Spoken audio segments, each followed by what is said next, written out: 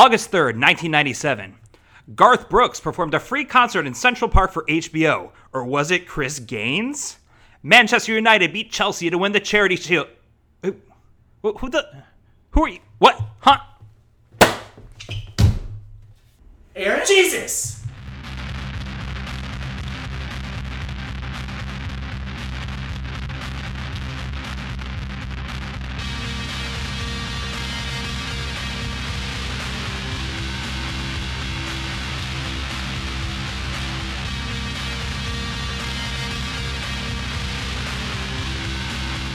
What happened?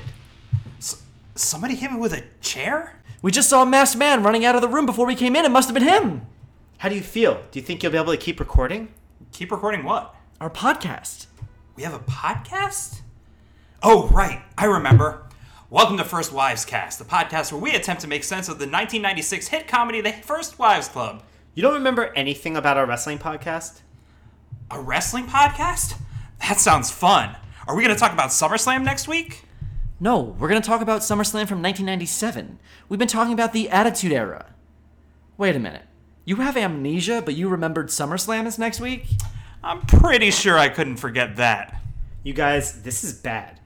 How can we do the pod if Aaron can't remember anything? I mean, it can't be like actual amnesia. It's probably like soap opera amnesia. Maybe it's temporary, like when Austin got paralyzed that time. I might not remember anything, but I'm pretty sure soap opera amnesia is not an actual diagnosis. So what do you suggest? Well, maybe you just need some reminding to jog your memory. You know, that just might work. After all, we've had lots of great memories on the pod. Like what? Well, for one thing, we did a pretty good job explaining how Austin 316 came about. So the story goes that he went to the hospital and didn't know that Jake the Snake, I think before his match, had cut a promo that had all the Bible references in it. So Austin did not have this prepared necessarily to throw back at Jake the Snake. On his way back when he got back from the hospital, literally moments were going out, Doc Hendricks, who was formerly Michael Hayes from the Fabulous Freebirds, tells him, hey, just so you know, Jake just cut this promo if you want to work into anything. So where it was like I was blind and now I see? Yeah. Okay, yeah. So Austin was in the hospital for that, so he missed that. Oh, that's the story, at least, that he missed that. And then when he came backstage, someone told him, like, that's what Jake said, so if you want to work that in. And now gave birth to this famous line. But the match itself, do we want to talk about the match first? Or that match was terrible.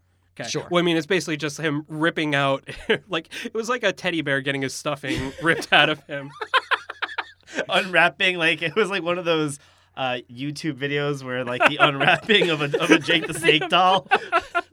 Like, look, and I can move his arms. And the snake is still in the bag, and he's very, very scared. Guys, that snake is terrified. I'm pretty sure they put that snake in a freezer for like an hour before the show, and then it comes out and it's just like barely moving until it gets sunlight. But then the end of this match then gives birth to the Austin 316, which would then be emblazoned on every single kind of merchandise for all eternity. You sit there and you thump your Bible and you say your prayers and it didn't get you anywhere. Talk about your Psalms, talk about John 3:16. Austin 3:16 says I just whipped your ass. I had in my notes, I went, Austin 316, is that what this means? I've been seeing this for all my life, and I was like, what the fuck is this? It came from this. So he was Jake the Snake was quoting John 3:16, I think either in the promo tonight or in previous promos, and that's where he came back. Austin came back in with this like, oh yeah, you love your John 3:16. Well, Austin 3:16 said I just whipped your ass, and that took off one of the most famous things ever said on television. Period. And he's so good at like coming with off the cuff kind of thing, because he starts off, the first thing I want to be done is to get that piece of crap out of the ring. He then realizes that he's out of the ring and he goes, oh wait, don't just get him out of the ring, get him out of the WWF, because I prove without a shadow of a doubt you ain't got what it takes anymore. Did he retire Jake at this point? Was that what the match that retired him? I believe so. would have to look that up. Yeah, I think so. Okay.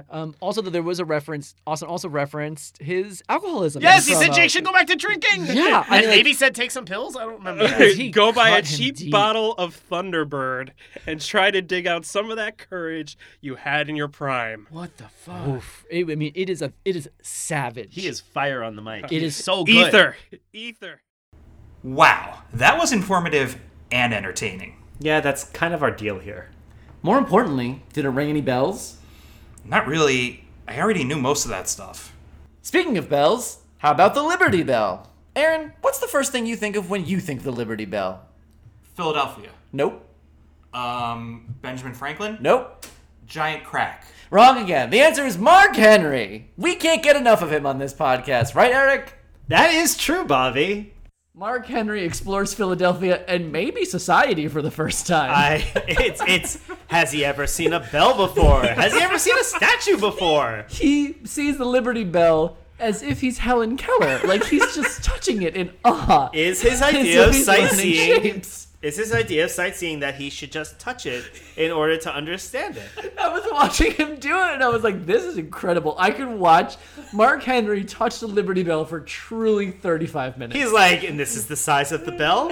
okay. This is what it feels like. Hmm. Let me get to that crack. They didn't get to that part, but I'm sure he found the crack. And you are a horse.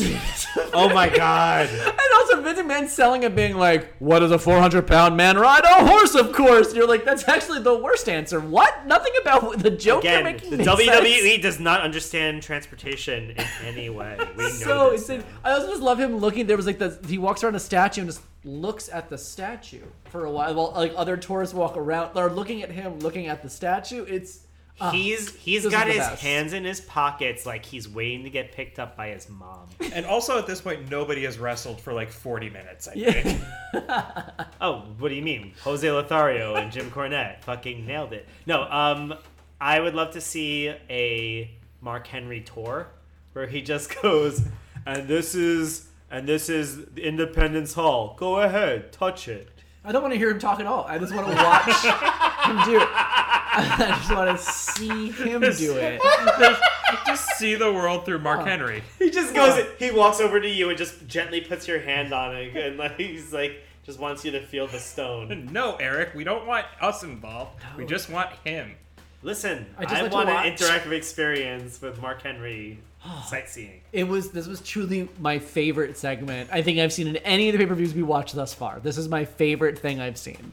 What do you Truly, think truly. Mark Henry would eat on Parts Unknown? I think it's a hamburger in every place. He would find the McDonald's in every city and he'd be like, I'll have. Like, Excuse me, do you have a baked potato? Here we go. Just a little bit of butter, please. I love street food. We also spent a lot of time exploring The Undertaker, the person. He's not just a wrestling supernatural entity, you know.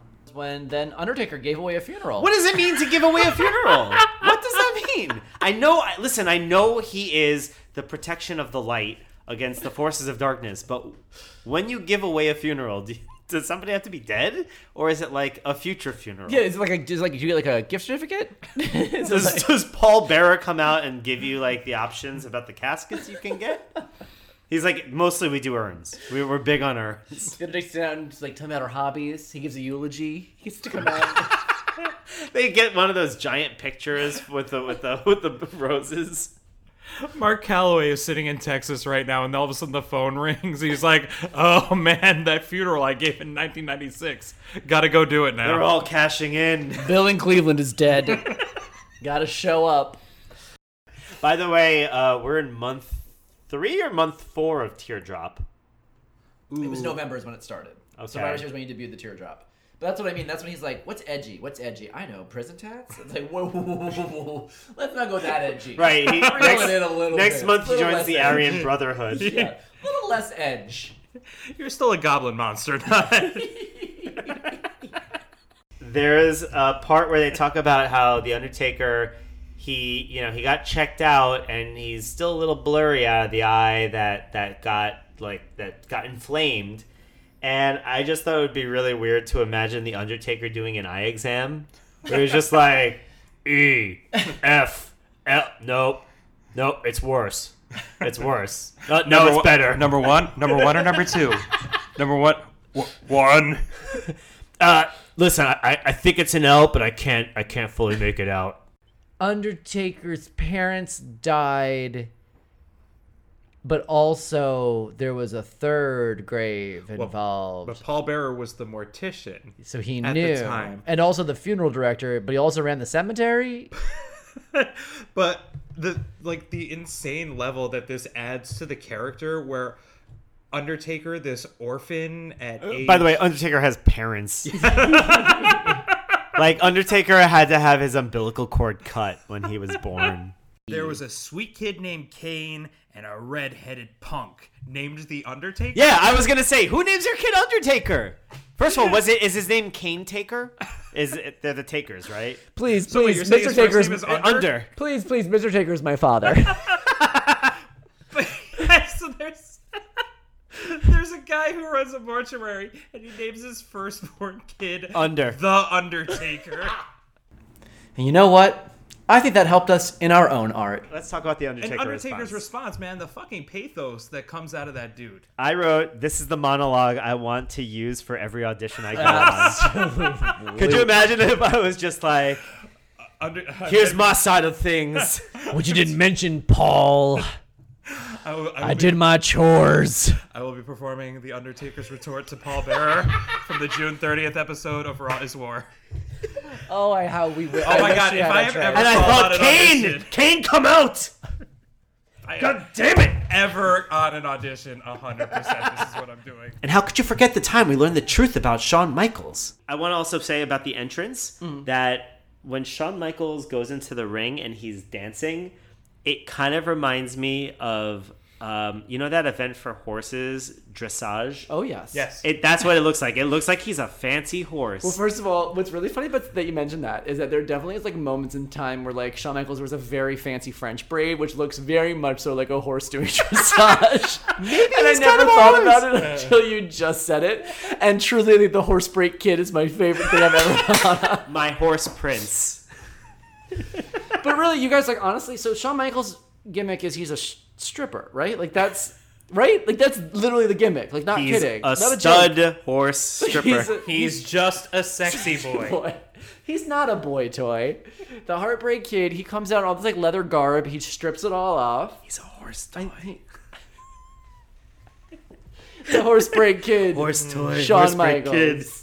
They also used it to really like put over Shawn Michaels in the sense of like they were like Shawn Michaels. He gives up a lot of weight to Vader, but he's very daring. He's super brave. Yeah, they pitched him as he's really like a conquering underdog hero here, which is Despite the fact that he's got the championship around his and also that he's running this entire company behind the scenes. and he's the Horsebreak Kid.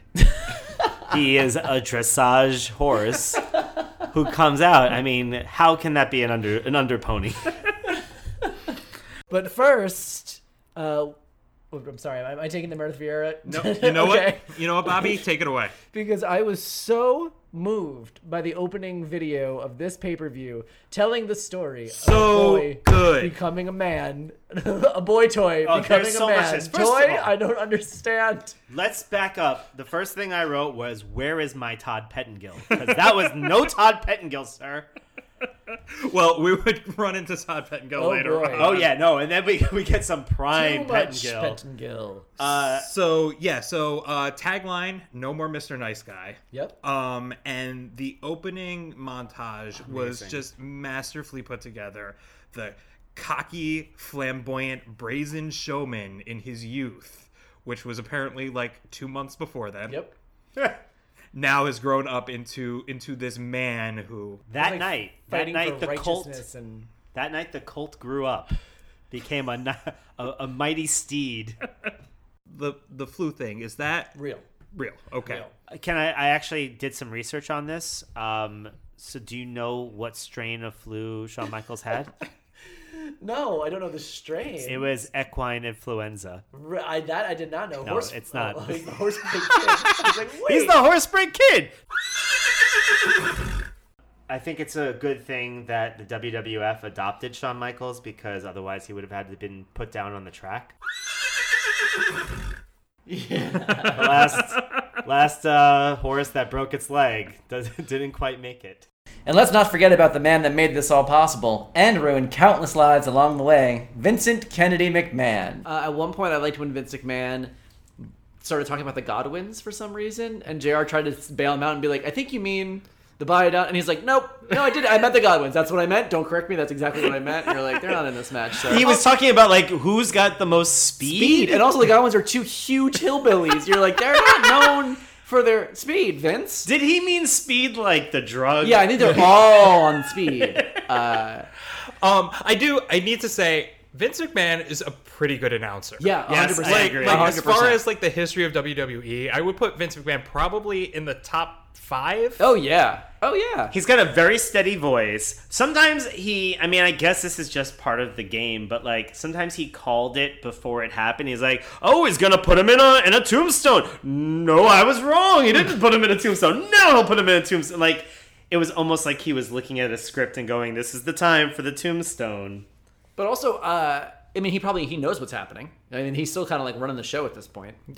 And I feel like everyone's screwing up. Like, I feel like that was the thing. The Smoking Guns missed like this like that leapfrog spot on the ropes, and it was so embarrassing. Oh yeah, And the crowd gave them like a sarcastic standing ovation. I mean, like that was pretty good. Like I feel like this was a good reminder that I feel like watching WWE today and seeing the crowd kind of like be sarcastic and like know it all and like be smart because I'm like know better. I was like, oh, that's like a recent thing, and it's not. No, they were always doing that. They were doing that this entire show. The show in particular because it was so bad. No, it's just back then the audience looked like a bunch of goblins. My favorite moment was when JR was just turns to him and goes, "Are you having fun, McMahon?" And he goes, "Well, yes, as a matter of fact, I am. There's a very good match going on right now." It was like the dumb kid in class where you're like, "You're such an asshole." It was like, "Oh, the asshole is an important part of the digestive tract, so I'll take that as a compliment." I love Turn the Other Cheek McMahon. It's the most Christ-like we'll ever see him be. He's just like he's just very makes me like hate him more. It's like I actually do better when he's like a scheming, plotting misogynist, just like screaming about how giant his testicles are. That is the McMahon that I know and love. This one, it feels so weird. It's like watching Pennywise from It, like just go to a kid's birthday party and do face paint. You're like, oh, he's good at balloons. No one ever thought of it. This doesn't feel right.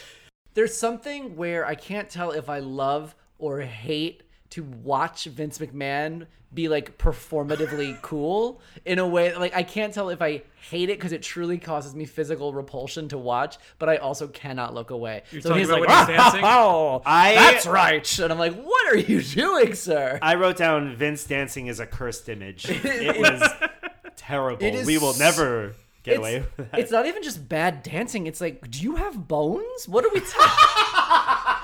It's like he's held.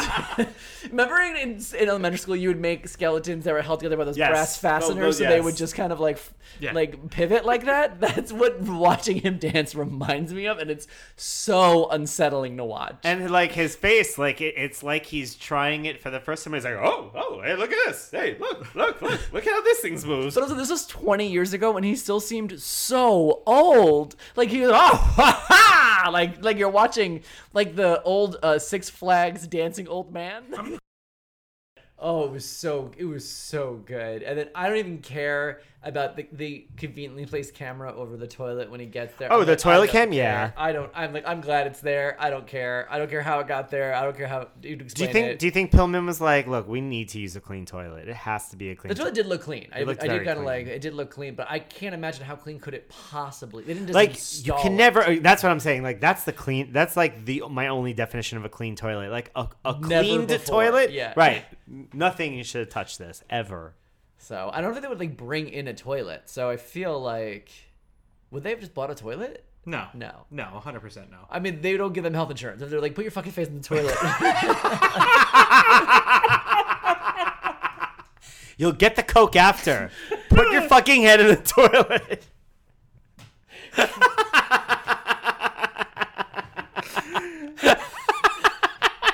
Drink your juice, Brian Pillman. Drink your juice. Shawn Michaels called me into his office. Shawn Michaels' office is just a bunch of toilets. Listen, we're gonna need you to put your head in all of his toilets. Yeah, they brought in a toilet. They have a toilet guy. They went through 6 different models to find the one that had the perfect head splash. Hey, this one has the least shit in it. You know Vince McMahon personally pissed in that toilet before the segment.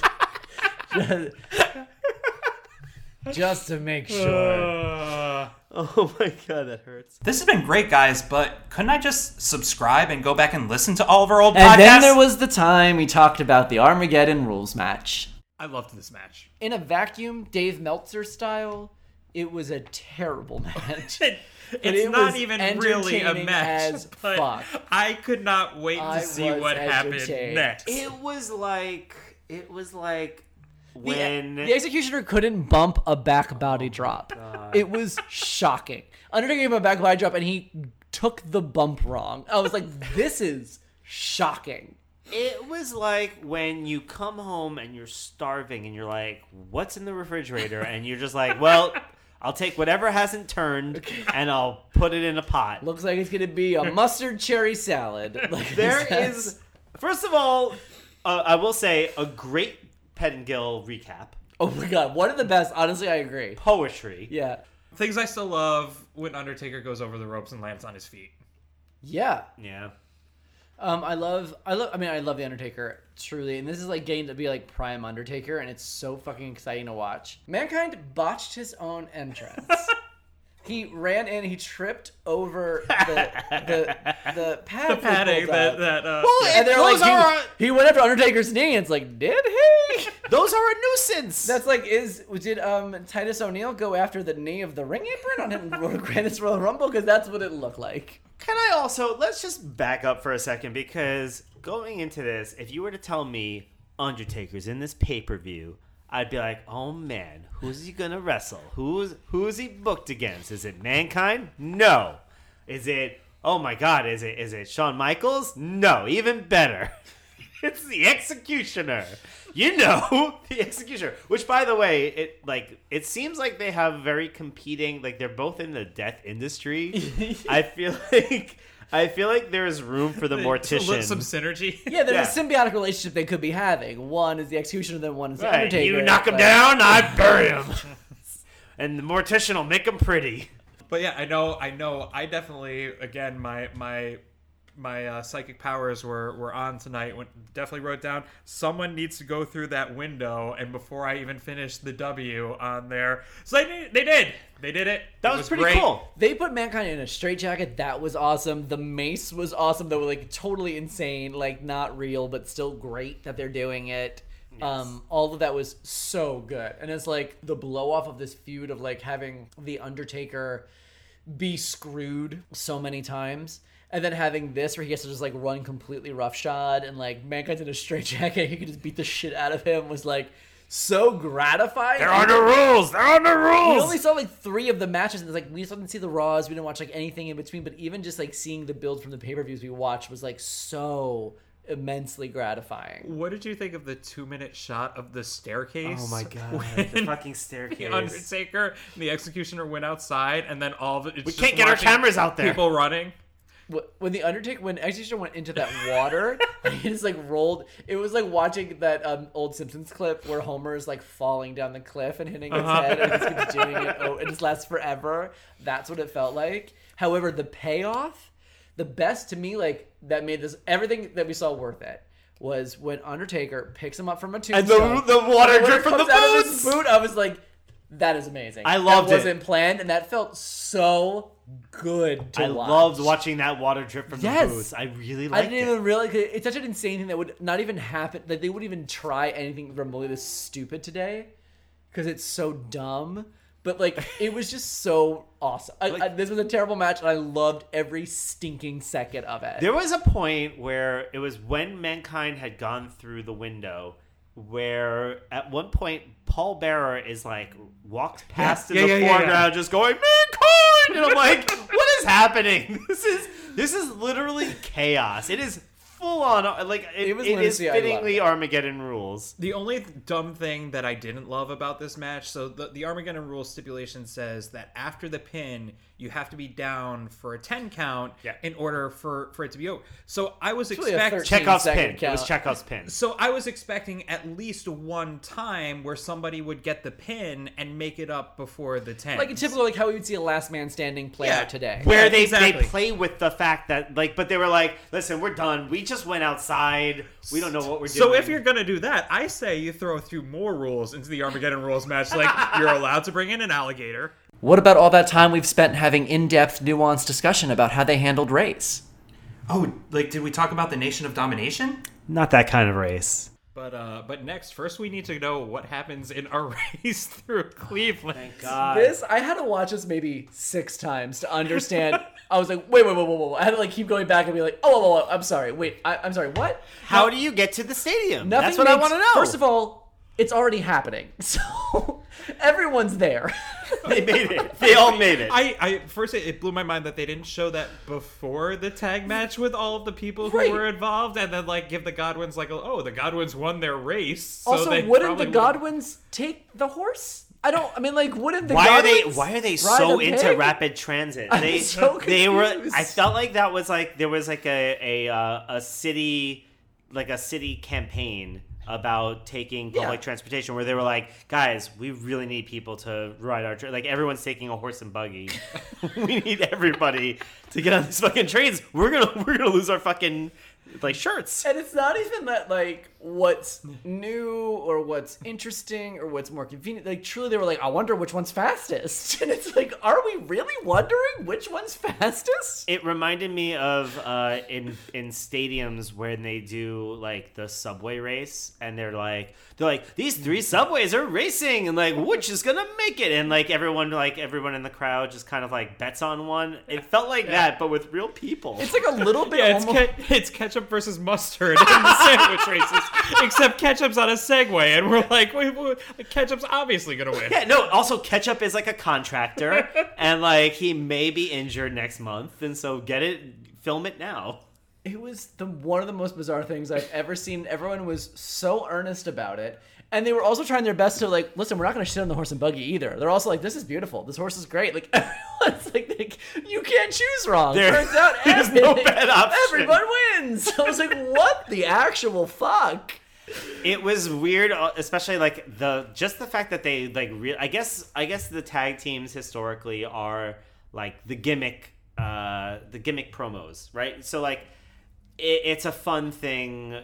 And look, I'm not the history guy. I'm Like, not the also, angel of was death. this a fun thing? Like, what? Even putting in all of my, like if I was like being like the markiest mark that's ever like Marky Marked in the Funky Bunch, with this, I'd be like, what am I latching? What is anyone doing? It's arguably the two strongest tag teams taking the two strongest forms of first of all, transportation I to the stadium. Next, we're gonna see who's gonna be faster filling out their taxes: the Body Donnas or the New Rockers. First of all, Zip is a fucking CPA. Nobody talks about that. What is the fastest way to get there? Should we take a spaceship or should we go backwards in time? And you're like, these are the options? We have a rickshaw and we have a... What were these? Why was no one driving? What about traffic? We have a pogo stick and an airplane. Are people in Cleveland like, we're going to SummerSlam, should we take the horse and buggy or should we take the mass transit? It was a public initiative. This is not Uber Pool versus Uber. It was so bizarre. Also, though, I have no idea what Cleveland was like in 1996. This could be accurate. It could be accurate today. Everyone was taking horse and buggies everywhere. There was a huge horse and buggy problem. There was the Rock and Roll Hall of Fame. There was SummerSlam. And then the rest is just a fucking barren desert. Okay. They didn't have gasoline. You guys, everything's still hazy. What if I never remember anything we did?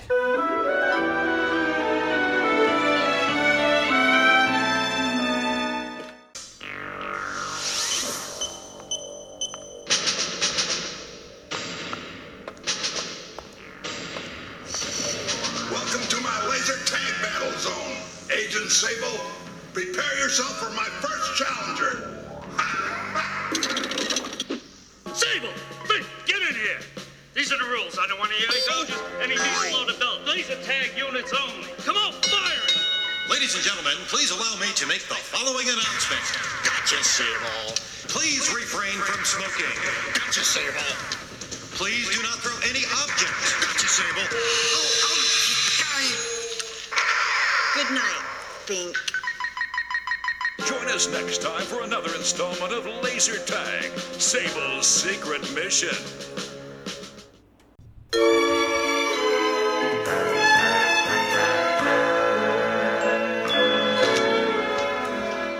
Guys, what will we do if I can't remember anything we've recorded? Aaron, you can't have amnesia. You're the only one who could remember that podcasts are not a visual medium. I also believe he has like a hand signal that's like a suicide. Right? Did that happen on his way out? Like a little one of these? Did he do that? I thought he did like a fuck you or like a. None of the gestures that both of you are making are doing anything on this podcast. Oh, right. It is a visual medium. He definitely did that old vaudeville type of thing where he's like not a visual medium, Eric. What was The Rock's finger spin? I didn't get that. He was like doing like a little like this. None of you could see this. He was kind of like he was like stirring the air, but not near his head. As though he was finger blasting the clouds. Like, can you smell what The Rock is cooking up in the trees? Everyone's tactic for breaking up that fight was just putting their hands on the backs of the guys that are fighting. Guys, come on. Hey, audio medium, Eric. Sorry, I put my hand on Aaron's face. Lovingly. Yeah. Lovely caress. Yeah, it was honestly a very warm moment. I wish you guys could see it. I cleaned his glasses. Like that color, it's literally the color of your microphone. Her jacket. That was the color of the microphone. It's like a bluish. Thank you, because again, audio medium. I know, but I'm just saying. Guys, my head really hurts. Should I go to a hospital? You know, it's a pretty good thing Aaron wasn't injured back during the Attitude Era when no one knew anything about technology or medicine. There's an interstitial that I thought was fascinating, which is they're looking at, I believe, Jake the Snake backstage. And Gorilla Monsoon goes, "We don't know what's wrong with him. The doctor doesn't have x-ray glasses."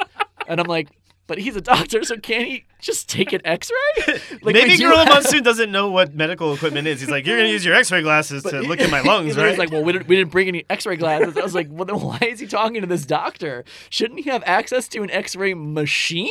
That's what doctors inspired the x-ray glasses. You should probably stand behind this lead wall. The doctor's got his glasses on. We don't want you to get affected by the x-rays. What a dumb thing to say. You could just be like, we don't know, but we had to say that. And I was like, you guys, just take him for a fucking x-ray?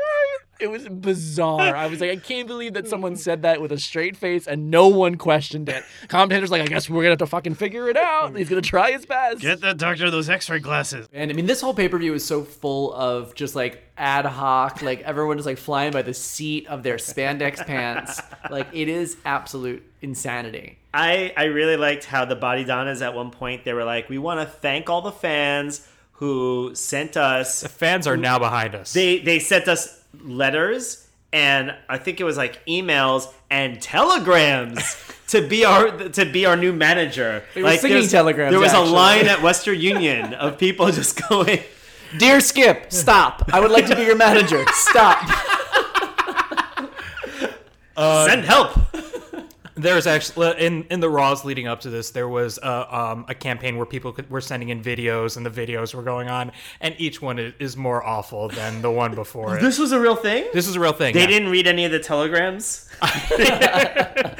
I've never seen one in real life that hasn't been in a movie. Oh, they hadn't gotten to him yet. They were still waiting for the Pony Express to carry them across the mesa. It's like absentee ballots in elections. They don't ever actually get to them.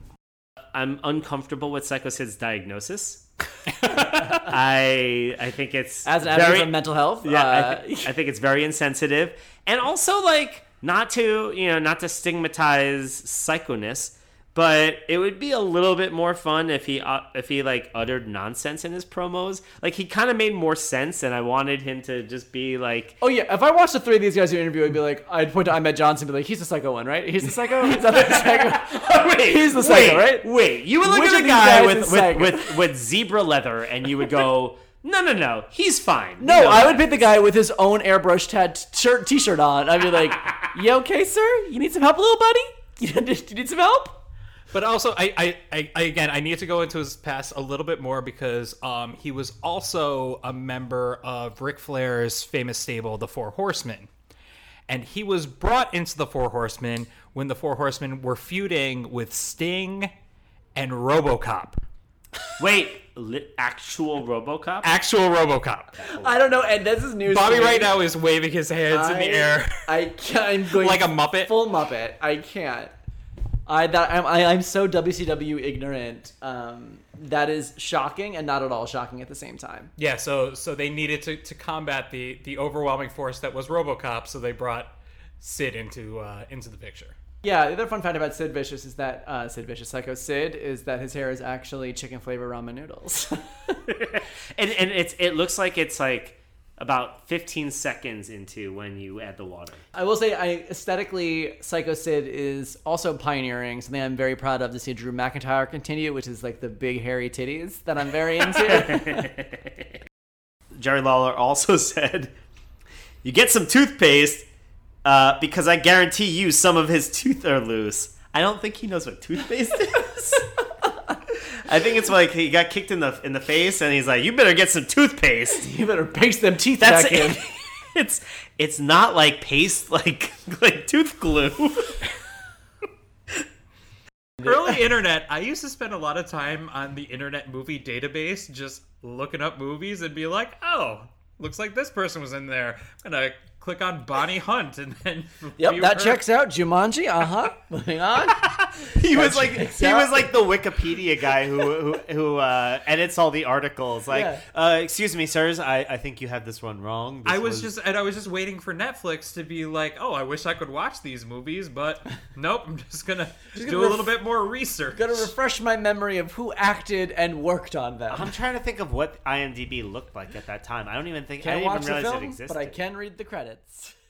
So, Aaron, you know how like nowadays you just like tweet at whatever wrestlers you want to talk to? Well, what if I told you that back then there was another way to talk to some of your favorite superstars? We call it the Superstar Hotline and AOL. Did you ever call the Superstar line? I often tried, but there was like a lot of like waiting and backlog. They used to do also a show, Hotwire, I want to say it was called. It was Saturday mornings. It was like 11 o'clock a.m., and I tried to call literally every single week and never got through. And I can't imagine what it actually, like what would happen when you get through. I know what would happen is your dad would be like, "I just saw the fucking telephone bill. We need to have a fucking talk." Truly, it was called, I think it was called Hotwire. Mm-hmm. That it was like a recap show basically hosted by Todd Pettengill. It was like a recap show, and you the same thing. Like you called in, you would talk to whatever superstar. I guess it was like very like part Andy Cohen, part like Chris Hardwick. Like watch what happens. Hotwire. No Chris Hardwick on this show. Canceled. But it was very. I used to try a lot, though. Again, I don't know what I expected to happen. Like, could you imagine if they did answer? I'd be like, "Hi." Well, I'm Bobby Hankinson. Well, this week. But this time it was, they want to double team Sonny. Which honestly probably at the time was true. They were. Everyone was. What's the goal of the Superstar line in terms of, do they finish the match and then they have to have a verbal match against each other? Like, why was everybody in there? Confused. Yeah, but also they're in separate rooms. Are they fighting? They all look really mad. I'm like, are they? Yeah, they're all in the same building. Are they talking to each other? Are they mad at fans? Are they differently mad? I'm so confused. And they seem like they were like arguing, or like. But were they arguing with each other though, or were they talking to other people? Because also, why would they be on the phone in the same building? But also, I thought they were talking. I thought they were talking to Sonny and stuff. But also, why would they set up a hotline to talk to your favorite superstars? Hey, all right, listen, we have Twitter now, but so before that's basically what we're doing now. They're sliding the DMs. Do you think for people who called in, it was mostly just like you get to listen to these other WWF superstars talk to each other, and they're like, "Hey, welcome to the party line." Except we did have a cut to Marlena and a American creepy Online. bellhop. Yes. They said Usher, and I was like, Usher? Yeah. Next thing I knew. But it was Marlena on... Goldust comes out, The Fall of the House of Usher, 1943. It was Marlena on America Online, but I think Marlena's understanding of America Online is that you have somebody type out a physical letter, because I'm pretty sure when she delivered that, when the usher delivered the envelope to the table, I think that was her version of an IM. Yeah, I'm still very confused. They never opened that envelope. Right? It was Chekhov's envelope. Yeah, it was the worst Chekhov's envelope. Yeah, it was so weird. In the middle of the match, to walk, I was like, we're not going to talk about this? the British Bulldog's wife was supposed to come out and open it at some point. Jake the Snake, but he was in the bottom of a bottle somewhere. He couldn't come do it. A bottle of Thunderbird. But then what's never a disappointment is they cut to the Superstar line. Always good. Always good. Always good. Where it's Triple H and somebody's Who is that guy? And he's got the phone next to his ear the entire time. He never says a word. Was he might have been working for the FBI, and he's like, we've got the trace. Yeah, like, what? You can't be there. Is he Triple H's manager? Is he Triple H? I think he's his father. It's take your dad to work day. If you want your own phone line, I get to listen in. Do you think Triple H is like, Dad, I'm on. I got it. Hang up. Hang up. Eric, anything else? No, I'm ready to talk about America Online. My favorite segment in all of these. This might be our segment, is like keeping up with America Online. Let's check in. What did they even, regardless of what's happening, what are we supposed to have the takeaway be? What do they want us to think is happening? I think Fornes and LaFon are getting tech support, and they maybe, because they won, now they have to set up a website on AOL, and they've got the tech support guys working on it. But truly, what is the intention? I think it was that they're telling the people what to write to people on the America Online chat room. They're chatting through people. There's the woman who came straight from Central Casting as a secretary in the 80s. Like, just straight from Central Casting. She is having no fun at all being there. Like, no, Mr. Grant. Like, that is her.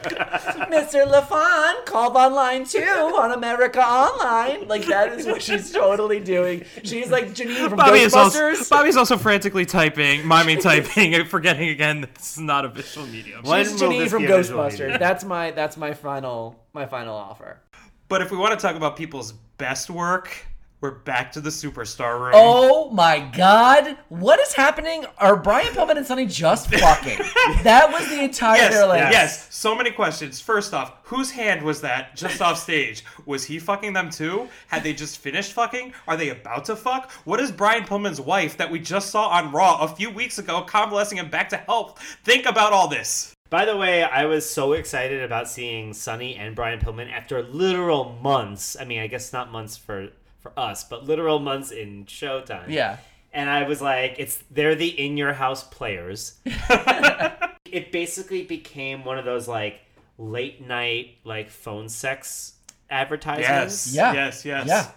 They were truly humping on camera. They were just, like, feeling each other up. And then the announcers talked about it the rest of the night. Yeah. They were like, what are Brian Pillman and Sonny are? Why would one have a condom they're on by now? 6, 10, who knows? He's just plowing through. Bobby, you know they didn't wear condoms. That's very true. That's very true. Yeah. Plus all the fashions. Category is wrestling boots the house down, spandex stunning. Jerry Lawler versus Mark Henry. I'd rather talk about a fashion show. Jerry Lawler versus Mark Henry. Because how many American flags had to die to dress Mark Henry for this match? I loved the 3 white stripes without red on his shoulder. He looked like he got the unitard from the Capitol Steps. You know, like the synchronized dancing group. He went into a Liberty Bell gift shop, fell into a clothing rack, then came wearing whatever was on his body. Betsy Ross herself rose from the grave. It was Bugs Bunny as Betsy Ross designed this costume. Listen, we know it doesn't look good, but it probably felt good to Mark Henry because that's how he sees. He is having the time of his goddamn life. Now comes my favorite outfit of the entire evening, which is Sonny in a multicolored velour halter crop top and coordinated flare pants. As she skips out looking as fresh as she possibly can. I think Mickie James still wears that outfit. Bitch stole her look. The hottest woman in On the WWF at this moment. No, the hottest woman in America. She is more downloaded than Pamela Anderson. She's more downloaded than Jenny McCarthy, as she reminded us here. She was the most downloaded woman Whatever on the that internet means. that year. Well, it just means that she was hanging out in the men's locker room. There was like for a while. one internet you They could downloaded download on from, her. so it was easy to track. Well, it was when all she on AOL. Could you imagine these days being like, who's the most downloaded person? You're like, first of all, what the fuck does that mean? Are we 3D printing a man? It's What are we- Johnny Mnemonic. Is this weird science? How are you the most downloaded person? She actually has In to any appear medium? in each person's living room. Like, you could barely see who the most searched person is. You'd be like, on what? On Google? On Facebook? What? Like, she's like, nope, she is the most downloaded woman on the Well, internet. nobody can stream What? her at this point. She's certainly the most downloaded in the locker room. That's for sure. I made that locker room Oh! joke just 5 Oh, seconds did you? ago. The stalker, he looks like... What is the gimmick? Is the gimmick that He's like a hunter. It's like the stalker is not like a stalker as we think of it, like Penn Badgley on You. Like what it is more of like it's like a stalking prey. And usually he I don't know if he was doing it just in promos or he didn't start doing it until after this match, but he would paint his face like camouflage. He as was well. he was billed as from The Environment. Wait. And he looks like you're playing like WWE 2K and you go to the creator wrestler mode and that's just the prototypical. Yes. He's wearing a WWF t-shirt. He doesn't have his own t-shirt, so he's just like, no, I'll just take that one from the or merch even just stand. a black plain t-shirt. Yeah. Yep. And those, that red and yellow or red and white camouflage that looks like no environment on this earth. I really want to blend into like bloody snow. It's for heat vision. Did you see he's still rocking the thigh pads? I made a note this time. Of course, which I don't understand the purpose of. Someone please explain. But also he had a hungry butt this whole time. That man. was gnawing away. Yes. That Speedo. That Speedo was getting right in that one cheek. What are you doing? I guess like I know they're tights. They're supposed to be tight, and yet it's like he got like a satin brief from like a sex shop at a strip mall. Like that's what it reminds me. It's of. like Bull Durham, where Tim Robinson has to wear like women's underwear to pitch well. Like his lady friend was like giving him some women's underwear to wrestle in. Does it play? Okay. That's too close to sports for Bobby. Yeah, sorry. I know. Once I see even a sports movie, I was like, unless it's a league of their own, I got nothing. And then number 10 is the Sultan. okay. First of all, good mask. I wrote Mortal Kombat. I mean, I don't know if those two things mean the same thing, but okay. It was a Mortal Kombat mask, wasn't it? It was, but I don't know if it's a good mask. That's loved what I it. mean. Who I don't understand. I know when I think of sultans, I think of leather masks and braids. Also, like the curly shoes. It's for the Desert Storm. But I'm mostly upset about the pants he's wearing. Yeah. They're real ugly. Well, they're like offensively. Like I hate to like be like that stereotypical homosexual like Queer Eye who's like, oh, these drapes, but like he's wearing these drapes, they look terrible. He's wearing the ugliest drapes. When you ask, if you stop a gay person, you're like, please tell me, what do ugly drapes look like? I'm like, well, they're burgundy, and they have like satin stripes. The curly shoes made me think he looked like he was auditioning for the live action Aladdin that Disney's making. Like, Yeah. It was very bad. I wish that he was computer generated at this point. Me too. And also I wish Will. he was Will Smith. I did spend like the majority of this match though thinking, do I like Flash Funk's outfit tonight? And I think the answer is yes. He's wearing boots that from Beyonce era after she immediately started on her solo career. Flash Funk's outfit reminds me of something they would wear on a CW DC superhero show. Where it's like almost good, but it would have to be like very dark, you know? He definitely had the boots of Black Canary. Like, yeah, he could be on The Flash. Like, he could be He could the be Flash the Funk. Flash Funk. I wrote that I might not have gotten this right, but I feel like I wrote Animal's face makeup makes him look like a dream catcher.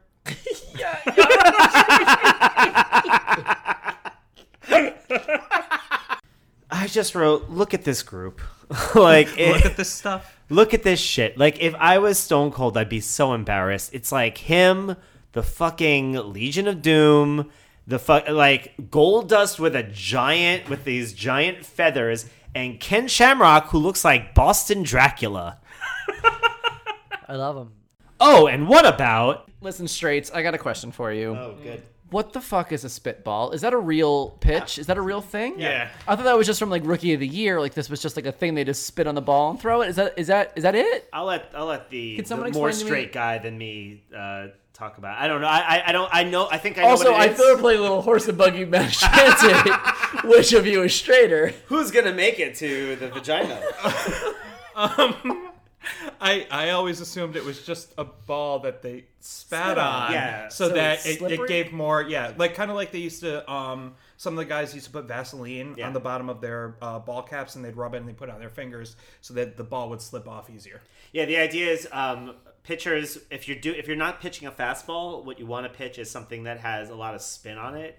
And so if you put like any kind of lubricant on the ball, then you can kind of like get that good spin. And this was such a problem in baseball. They made a rule, and then everyone knew about it. This seems like being an insane thing. I'm sorry. Yeah. So it was. I mean, if you watched Major League, the movie, Charlie Sheen, is that Charlie Sheen? in that Yeah. movie? Okay. They had a whole I thing. didn't They had a watch whole it, but- sequence where like Also in Cleveland, where the guys, a lot of the pitchers will like. I think they'll like lick their hand. Will they lick their hands? Are they allowed to? you know way more about baseball than I do, Eric. Football players, quarterbacks lick their fingers a lot, but I think with pitchers, basically, Because the football's made of pigskin, so like, they salty. want to taste the bacon. Yeah, It's like- very greasy. It's like a. But essentially, the idea is like you. If people could sneak it, they would try to get any. Especially if you're like an older pitcher and you've lost a little bit, you want to go for some of those like specialty pitches, because if you just try to, like, nobody can pitch heat their whole life. Heat being fastballs. Right. So what you try to go for is like pitches that are a little bit trickier for people to hit. I think Bobby's more So- confused than when this conversation So started. Jerry Lawler is asking professional baseball players how to spin on a baseball. Is basically what's happening. Jerry Lawler likes to break the rules, and Yes, I understand. Sure. My note was, if he really wants to find out what's illegal, he should ask them about performance enhancement drugs. Oh, Because this is the year for it, I Hey, think, right? Mark McGuire and Sammy Sosa, is that 96? Yeah, it's It's a few maybe years a before. couple I years. think 98. I don't know. Anyway, it's a couple years later. Sure. It's very soon. And also, he's sitting up at the very top with the entire stadium empty. And if he's that, like, I'm going to break all the rules, just go down a few rows, buddy. He also is the kind of guy who, like, you know those guys when you get, like, bad seats at a baseball game, they, like, fucking comment the whole time, like, oh, I'm getting nosebleeds over here. Like, he just, like... Wait, you're saying Jerry Lawler is the type to comment on everything that's going on in his life? It's weird that you would think that he uses old cliche jokes. He probably, when he goes skiing, when he sees somebody wipe out, he says it's a yard sale. And while I'm at it, Now, I don't think we can talk about Steve Austin in this match without going back a few weeks to Raw, to one of the most, fill in the adjective here, Offensive, like insane, off the mark, like totally disgusting. inappropriate, disgraceful. but also one of the funniest things I've ever seen in my life. I mean, I think I will never get the image unburned into my memory of Brian Pillman holding a Glock and just like literally like just aiming off camera, like looking like he had the fear of God and was gonna literally shoot somebody. now I was 11, and I. So let's go back. So November 4th, 1996. I'm 11. Yeah. And I am not fully, but could be convinced that what is happening is real. So I remember watching the Brian Pillman incident where Steve Austin, dear listeners, on an episode of Monday Night Raw, Brian Pillman, who has been sort of feuding with Austin by proxy, has a relationship with Bret Hart. Actually, let me rewind this a little bit even more. Because it's so weird because he and Pillman Were seemed friends. like the best of friends. Pillman and Austin used to be a tag team called the Hollywood Blondes. Steve Austin had long blonde hair, and they were like kind of like almost Shawn Michaels-y. Well, that's like what. Pretty That's Boys. where Steve Austin had the stunner, Yes. because they were like he was Stunning. stunning Steve Austin. Stunning, like Monty Hart. Yes, Yes. So they were a team, and then Brian Pillman developed this other persona where he was a loose cannon. That was his whole thing. And he, literally canon. in WCW and in ECW was like doing this loose cannon thing. Went to WWF, and then was aligning with the Hearts. And so it kind of became like a proxy while Bret Hart was out to kind of continue this feud with Steve Austin. Pillman was going to do, after being injured by Austin, not in real life, he got in a car accident where he injured his ankle or his foot or whatever was injury he had. But it was kayfabe, that Austin did it with a chair on Raw, blah, blah, blah. So he's home in his home, which they kept saying was outside Cincinnati, but it's also in Kentucky. But I guess suburban Cincinnati is in Kentucky. This was a thing that I had to look at a map Wait, for. that really is a thing? Because that was very confusing. Yeah, no, Cincinnati is like right on the... I'm so bad at geography. I didn't even realize Kentucky is right next to Ohio. So. Is Kentucky actually next to anything? Yeah. It doesn't make any sense. Also, I don't care. Suburban Cincinnati, and I stopped listening. So then he's going to give an interview with Kevin Kelly from his home, and Austin's like, if you're not going to meet me, I'm going to come to you. So I'm going to come to your house. And that was like the threat. So he sent his kids to his grandparents, to his parents' house to be like, look, but a man's going to come to attack me. Also, Brian Pillman is an insane person in real life, obviously, and has got like, this is like, dark. Had like 2 kids from a previous marriage. His wife had 2 kids from a previous marriage. They had 2 kids together. One was born after postmortem. This is a very weird. I don't know how much. The child was born after it died? Brian Pillman doesn't live very long. So he was born after Brian Pillman was already dead. Yeah. There's question if it was actually Brian Pillman's kid or not. And then the kids... Was it 10 months after Brian Pillman died? That's what I mean. I'm not sure. And then the kids also have like gone on record that like obviously they were both horrible parents, and that Brian Pillman's wife used all the money they got from WWE and any settlements and whatever, or whatever they got from his estate, all on drugs. So this is like already like there's so much darkness. Wow, Pillman really is a giveaway, huh? Yeah, there's a lot of darkness here. So now they're in the house, and Austin shows up, beats up 2 of Pillman's friends. But I mean, really beats the shit out of these guys. Well, I mean, when he hit him with the sprinkler and then the radio flyer after that. The radio flyer, that looked like it was hard. I was like, he's just truly beating the shit out of these like 2 look like just normal people. I'm sure like, that not wrestlers. I'm sure they were some kind of enhancement talent or something. Maybe, but they didn't. They might have just been Brian Pillman's friends. It was like, you guys want to wrestle? Or like something in between, maybe. But like they were not any kind of shape. It looked like for fighting. Why was the baby pool left filled overnight? Why was there water in that baby pool? There are so many questions about this. Where did McMahon get the report that Austin was circling the neighborhood? Why didn't anybody call the police at any point? Except then I answer my own question because Pillman wore the shirt that says, "I don't call the police," with the gun on it. Right. Oh, God. And then, like, just literally watching Steve Austin just, like, walk around the house, like, come on out! He's looking for a way in. It was menacing. But I remember being frightened as a child, and when the feed cut out, being like, holy shit, did someone just get killed on television? But there are so many moments in here. When Pillman says there's a fine line between business and private lives, this is the same guy who showed up on one of the pay-per-views we watched and saying how he was going to rape and pillage everybody in front of him. Oh, that's true. Yeah. My favorite was, I know Austin's strength, I know his weaknesses and his fears. Apparently his weakness and his fears are getting shot by a gun. That's also my weakness and fear. I don't want to put that, I don't want to record it, but, you know, it's out there. And we all know how much I hate guns. I hate them. But when he said, when Austin 316 meets Pillman 9mm, I was like, oh, that's a good line. That's a really good line. And I missed it. The whole, I mean, like, it's troubling to watch. It is a hard thing. It was hard to watch then, and it's hard to watch now. And I feel like, again, as an 11-year-old, it was very hard to watch the first time because I was like, I'm pretty sure it was real. I was reading that apparently the WWF had to apologize to USA afterwards. Yeah. Like, could you imagine being USA like, oh, we're just going to have the wrestling show on? And then they're like, what is happening? Exactly. What is happening? Truly. I was also asking myself where Brian Pillman got a house with columns money, and then I remembered it's in Kentucky and suburban Cincinnati. It was like, I think they're just giving those away.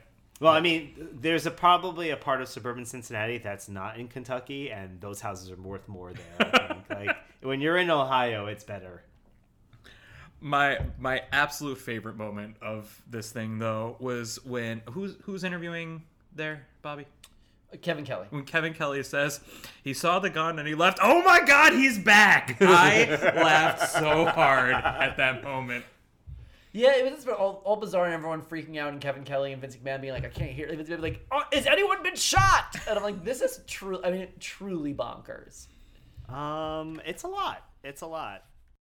Guys, is it normal for blood to come out of your ears? We'd be remiss not to remind you of that time. Cherry Poppin' Daddies. They did. God, the worst fucking name of it. Cherry Poppin' Daddies. Yeah. Did they do Zoot Suit Riot? Yes, they did. Yeah. So We did bust open your hymen and. God, Jesus! Hey. Whoa! Your mother listens Well, to your this. mom is listening, Aaron. Cherry Poppin' Daddies is like no worse than that. We don't want to lose her Patreon. Yeah, we need your mom. We can't turn her off to this podcast. Eric, you can cut the hymen thing. No. No. That hymen thing is staying in. In fact, You sleep in your filth. every few minutes we're just gonna be like, remember when Aaron said hymen? So you can't. It was.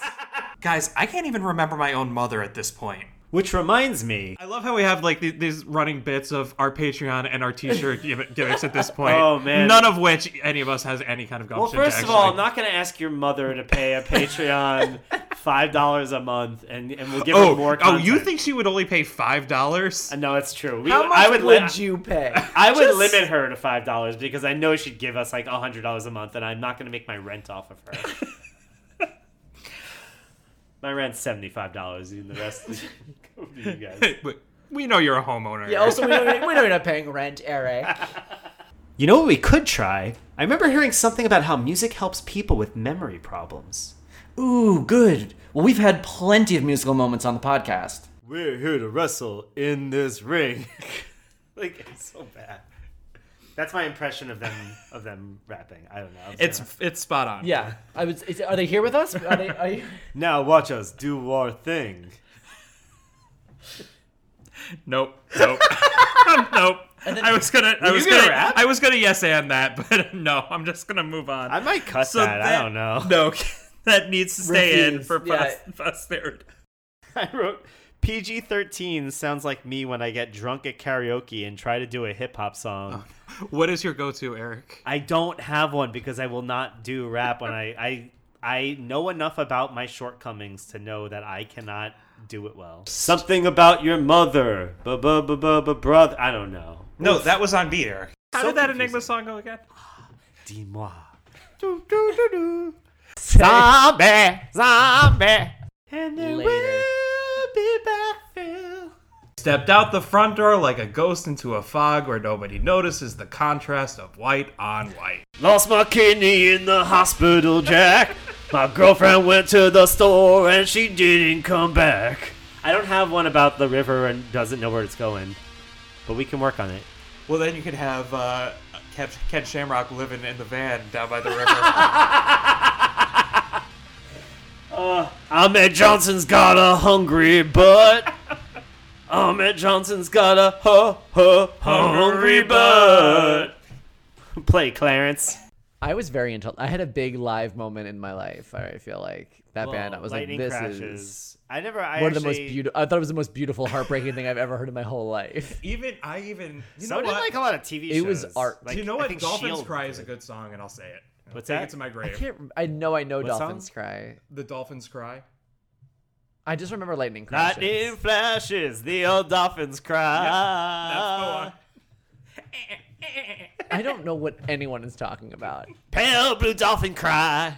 Nope. We're just doing lightning crashes. Oh, okay. I was like, wait, You what? just said it was the most beautiful Lightning crashes, I know, song. but Dolphins But Cry, we is that a used- different? I literally started with Clearly lightning the crashes. melody. Oh, I'm Bobby. sorry. I guess I didn't realize that Eric has perfect pitch. I guess I'm sorry. It's me. You're right. It's me. You're right. It's me. You're right. You're You right. know what? You're right. It's funny yeah. because 2 out of 3 of us knew it. One of us was singing You're right. it. Eric has but- perfect pitch. You're right. Some of that is starting to sound a little familiar. Maybe it's because of our perfect pitch. Now let's move on to something completely different. Also, did you guys notice that there was as they were walking out, there was a sign that they were holding up that said Joseph of Arimathea, and it pointed down to themselves? No, Well, but- is that a biblical thing? Yes. Oh, yeah, okay. it is. Is that Jesus's It's father? the person who I think buried Jesus, or what did you ask? I thought it was the Joseph from the Mary and Joseph. It's not not Joseph's father. It's like I briefly looked it up and I was like, well, this is a Christ I'm already thing bored out with there. this. No.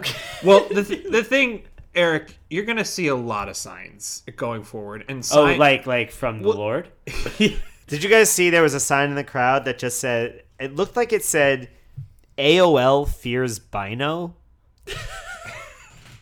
And I don't know what that means. I'm just gonna live the rest of my life believing that's what it said, and I don't want to think about it anymore. AOL fears Bino. That also reminds me of a time that... What was with Crush calling the rest of the guys down and them not responding to it? Yeah, that was weird. Yeah, I guess it was just driving home that like, oh no, they're really in dire straits. They can't help each other. They usually do, kind of thing. Yeah, it you know what? It kind of reminded me, again, to go back to Star Trek, it reminded me of when, Worf gets, like, shunned by the rest of the Klingons. It would have been way cooler. In fact, I hope it's a thing that happens later on, where, like, when they kick somebody out, they all turn their back on him. And, like, you know what I mean? Like, it's like, the guy's, like, calling for help, and they just turn around, like, you're not getting any quarter here. Anyway, that's my prediction. Well, it's Nation Domination in space. They're all Klingon. That's actually, how'd you know that's what we do? Oh, that was the metaphor that Gene Roddenberry went for. And the Klingons will represent the Nation of Domination. He was always future thinking. He knew that they were coming. First of all, I take offense at the in space part. When you're living on a planet, you don't think we're in space. You're just on another planet. This is Earth Sorry, to this you. is Earth-centric. Much like that episode of Star Trek where there was the alien All race right, that all eats right, people's nerds. fingers. That was not. I'm not through it. So maybe you're right. Maybe it was in First Contact. I don't know. And who could forget all that other stuff that was pretty funny but never really fit together thematically? So that's when we went backstage to Camp Cornette, and that's where Jim Cornette accused Jose Lothario of pulling out a switchblade for absolutely no reason. He also I thought he was very gauche talking about money the way he was. 7, 8, 9, 10 million. Just counts millions. 7, 8, 9, 10, 11, 12, 13 million, you know. But I have to say, so the British Bulldog is undeniably a star in the ring. Every time he talks, it's like he's remembering how to speak again for the first time. Like he's an actual bulldog. And it's like, I'm in a human body? My wife, oh boy, my wife Diana is going to stay in the locker room, which I thought was going to be 100% like she's going to come out of the locker room and that's going to be a major... Nope. That was it. That was it. That was it. That part of the segment. British Bulldog, one of the only wrestlers at the time that I was like very much having a crush on, the British Bulldog. Yeah. Once he shaved like the Cancun braids off. His Bahamas braids were that had to go. But absolutely the worst. After that, I was like, I was like, I'm into that. I really liked how Vader was photobombing the entire time. It's like he's just like, hey guys, I'm behind you. And I love how he was throwing stuff around the locker room the entire time, but you could barely see it. Like it was only in like the corner of the frame you'd see him throw a plastic trash can, and then it would just kind of like fly across the front right there. Just like, I'm so angry. So then we come to the main event where Vince McMahon says, we are minutes away from someone being buried alive in the most nonchalant way to announce that murder is about to take place. This match is fucking awesome. It's fucking awesome. These two are so good and this is not even the best. This is certainly not even close to their best match. Like they have like a rivalry for the ages and bring out the best in each other, and it is fucking great. But it starts off and just that first shot of Mankind by The Undertaker into the steel barrier is, and I'm just like, I'm in. I'm so in. I want to see everything. Steel barrier, right? Oh hell yeah. Yes. Oh hell yeah. People's heads hit a lot of things. Could in you this match. imagine if they we wouldn't have? I mean, I'm glad that wrestlers are safe now and they're safer and they're taking care of their concussion and they're really on top of it. But boy howdy, when they weren't, was it a lot of fun to watch. It's crazy. They were like basketball, heads bouncing around off concrete, off of steel. No gimmick, no help. Also, did you guys notice that as Goldust's paint got onto Triple H, he looked like he was huffing, like in one of the gutter punks in the Wraith.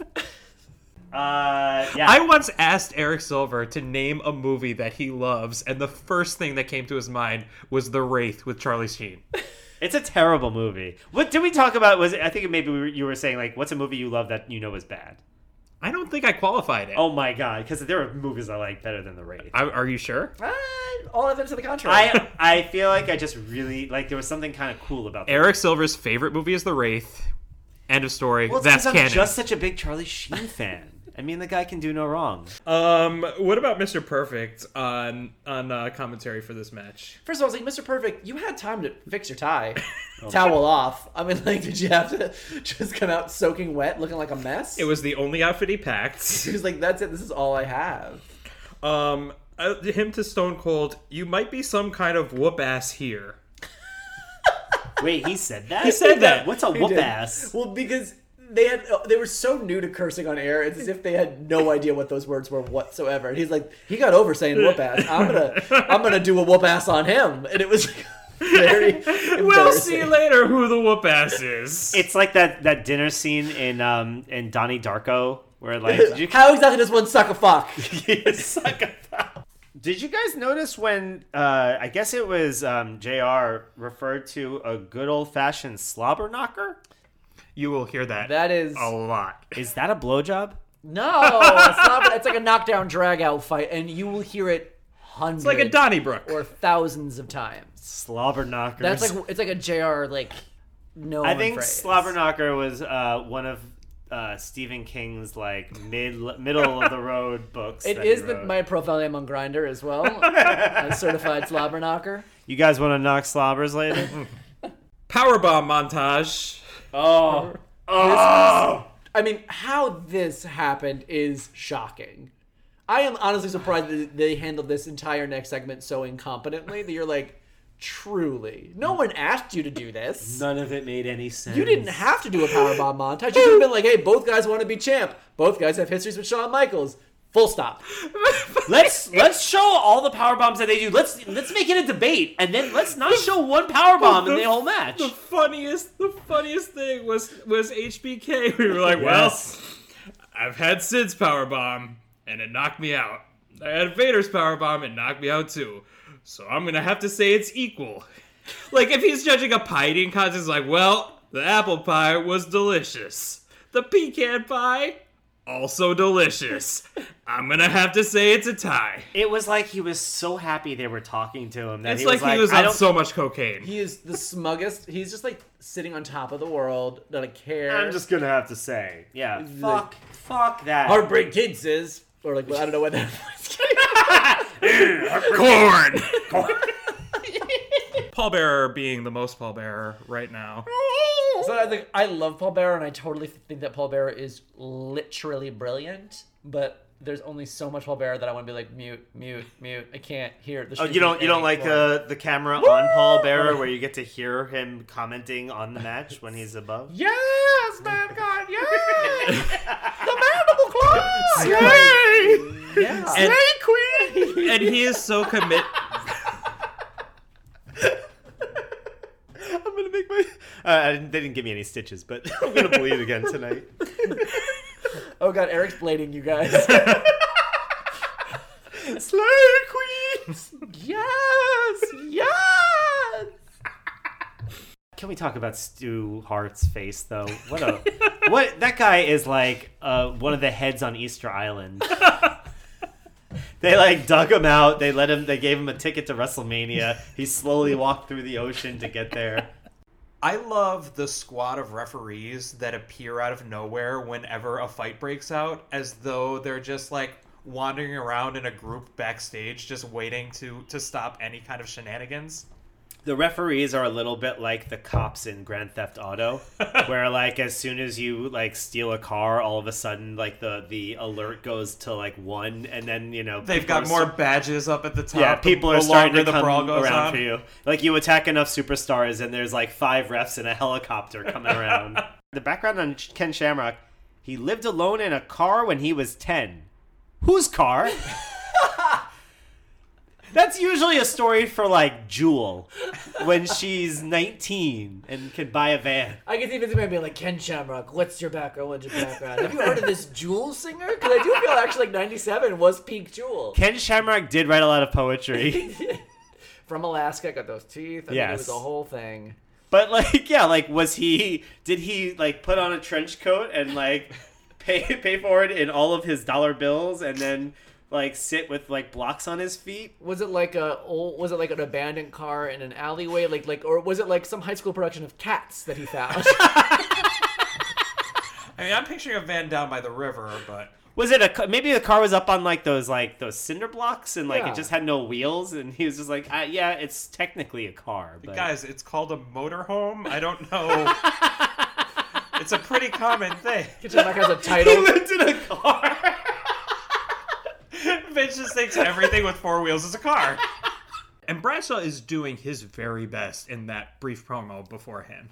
Bradshaw's he's just like a couple gimmick swaps away from like just catching on. He still has that dumb face though. He will die with that dumb face. He's got that dumb face He's just today. like, and they got that. Now he's got that push broom mustache. But see, I never think of Bradshaw as having a dumb face, like, because I'm thinking of his next gimmick, and Or maybe even two. Is gimmicks. is his next gimmick Smart Face Bradshaw?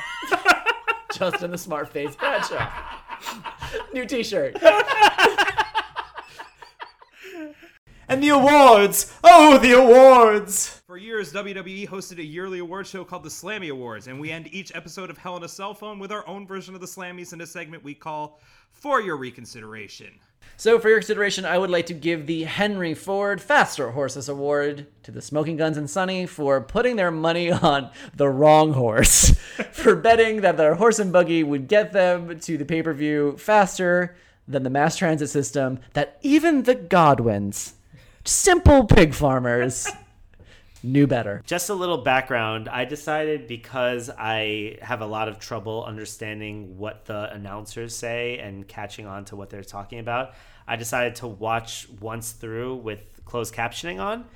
And I discovered a little fun fact about the WWE Network and how they do closed captioning. And that's that at some point when the WWF became the WWE, somebody went through all of the closed captioning and looked for all occasions of WWF, changed it to WWE, looked for all times where anybody said the World Wrestling Federation, and changed it to World Wrestling Entertainment.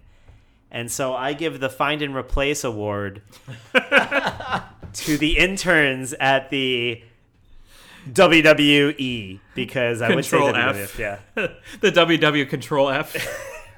Wow. It's amazing. It's like you literally can see how little they care for the truth. There's stuff in the closed captioning that is like misspoken. Like there was a point, like for example, like Jerry Lawler's joke about arthritis being barthritis. They just have it as arthritis. They could have fixed that, but instead they just went through and changed every time anybody says Federation to Enterprise. The Deliverance Dueling Moonsaults Award to Shawn Michaels and Vader. Works of art that worked beautifully in tandem. Amazing. Squealer of the Yearler goes to... Wait, Yearler? Squealer of the Yearler goes to, I think, Mankind and Paul Bearer, because there was a lot of like, and then they both... I can't pick a favorite. They're both absolutely otherworldly in what they do. The We Hope You Had the Time of Your Life award. Weird flex, but okay, goes to the British Bulldog, who I don't know if you noticed during his match, would just find different times to flex. But again, the Slammy Award for the guy that shows up in old-timey photos, everyone thinks he's a time traveler, to Bart Gunn / Randy Orton. And that's where I'm going to leave that. Because Bart Gunn and Randy Orton, I'm pretty sure, are the same person. It goes to the Googly-Eyed Skeleton in the Raid Your Grandma's Craft Kit award. Philadelphia Tourism Board Award to Mark Henry, the greatest tourism spokesman we can possibly ask for. Fiery Texan like no other goes to Justin Hawk Bradshaw. Hey! And Billy Gunn. Ooh! And Stone Cold Steve Austin. Hey, this sounds like a party I want to go to. It's turns Uncle out... Zebekiah is there too. Oh, no thanks. It turns out there are a lot of fiery Texans like no other in the WWF universe at this point. We should collectively award a Slammy to the Spanish announcer. It is the IKEA Furniture Slammy for the best performance of a piece of furniture to the Spanish announce guy, right? I have most likely to have a burn book is Stone Cold Steve Austin because I love the idea of thinking that Steve Austin's like superpower is knowing the worst thing that you can say to a person and being able to say it. Like, what is the worst thing that anybody could say to you? And like, would Steve Austin be able to say that? Oh God, I don't want to go down that road. Right? Like, yeah, like he'd be like, you have no talent, you're mediocre. You're not even close, Eric. Oh. My award was originally called the Papa Didn't Preach Award until I realized that it was Danny Aiello that was in the Madonna video and not Captain Lou Albano. It's Girls Just Want to Have Fun. And so then I changed it to the Good Enough for Him award for Captain Lou Albano, who just showed up, walked past, kind of gave McMahon a diss, and then sat down at the Spanish announcers table and said nothing. I want to go back and I want to find the Spanish feed to see if it's just people talking in Spanish and then Captain Lou Albano, Super Mario himself, yelling inconsistencies. How Do My Hands Work award? Anytime they lifted, especially the big street signs, they had no force as far as bringing them down. But even before that happened, Marlena has both hands in front of her as though she's praying, and the cigar is between the hands, smoking it in a way that nobody has ever smoked anything before in their lives. And then Paul Bearer, when he claps, his hands go into a paw formation. I'm sorry you cannot see this right now. And he's just hitting the bottom of his hands together just mashing as he his palm squeals. heels together. Yeah, I actually had a note and I was upset that we passed by it, but I'm glad we came back to it. Is celebrating Paul Bearer looks like the cymbal clapping monkey. Like the one that like the monkey shines monkey. So my American Originals Award goes to Legion of Doom, formerly known as the Road Warriors, from the movie Mad Max. From fucking Australia. American Original is a direct ripoff of something else. I think something's starting to come back. Welcome to Hell in a Cell Phone, the podcast where we attempt to make sense of the Attitude Era of WWE 20 years later. Thanks, guys, for all your help. Wait, Aaron, where are you going? We're still recording. Oh my god, the Masked Man's back. He hit Eric with a chair. He's taking his mask off. Aaron? It was you? That's right, you sons of bitches. It was all part of my master plan to take over this podcast. Wait, that doesn't make any sense.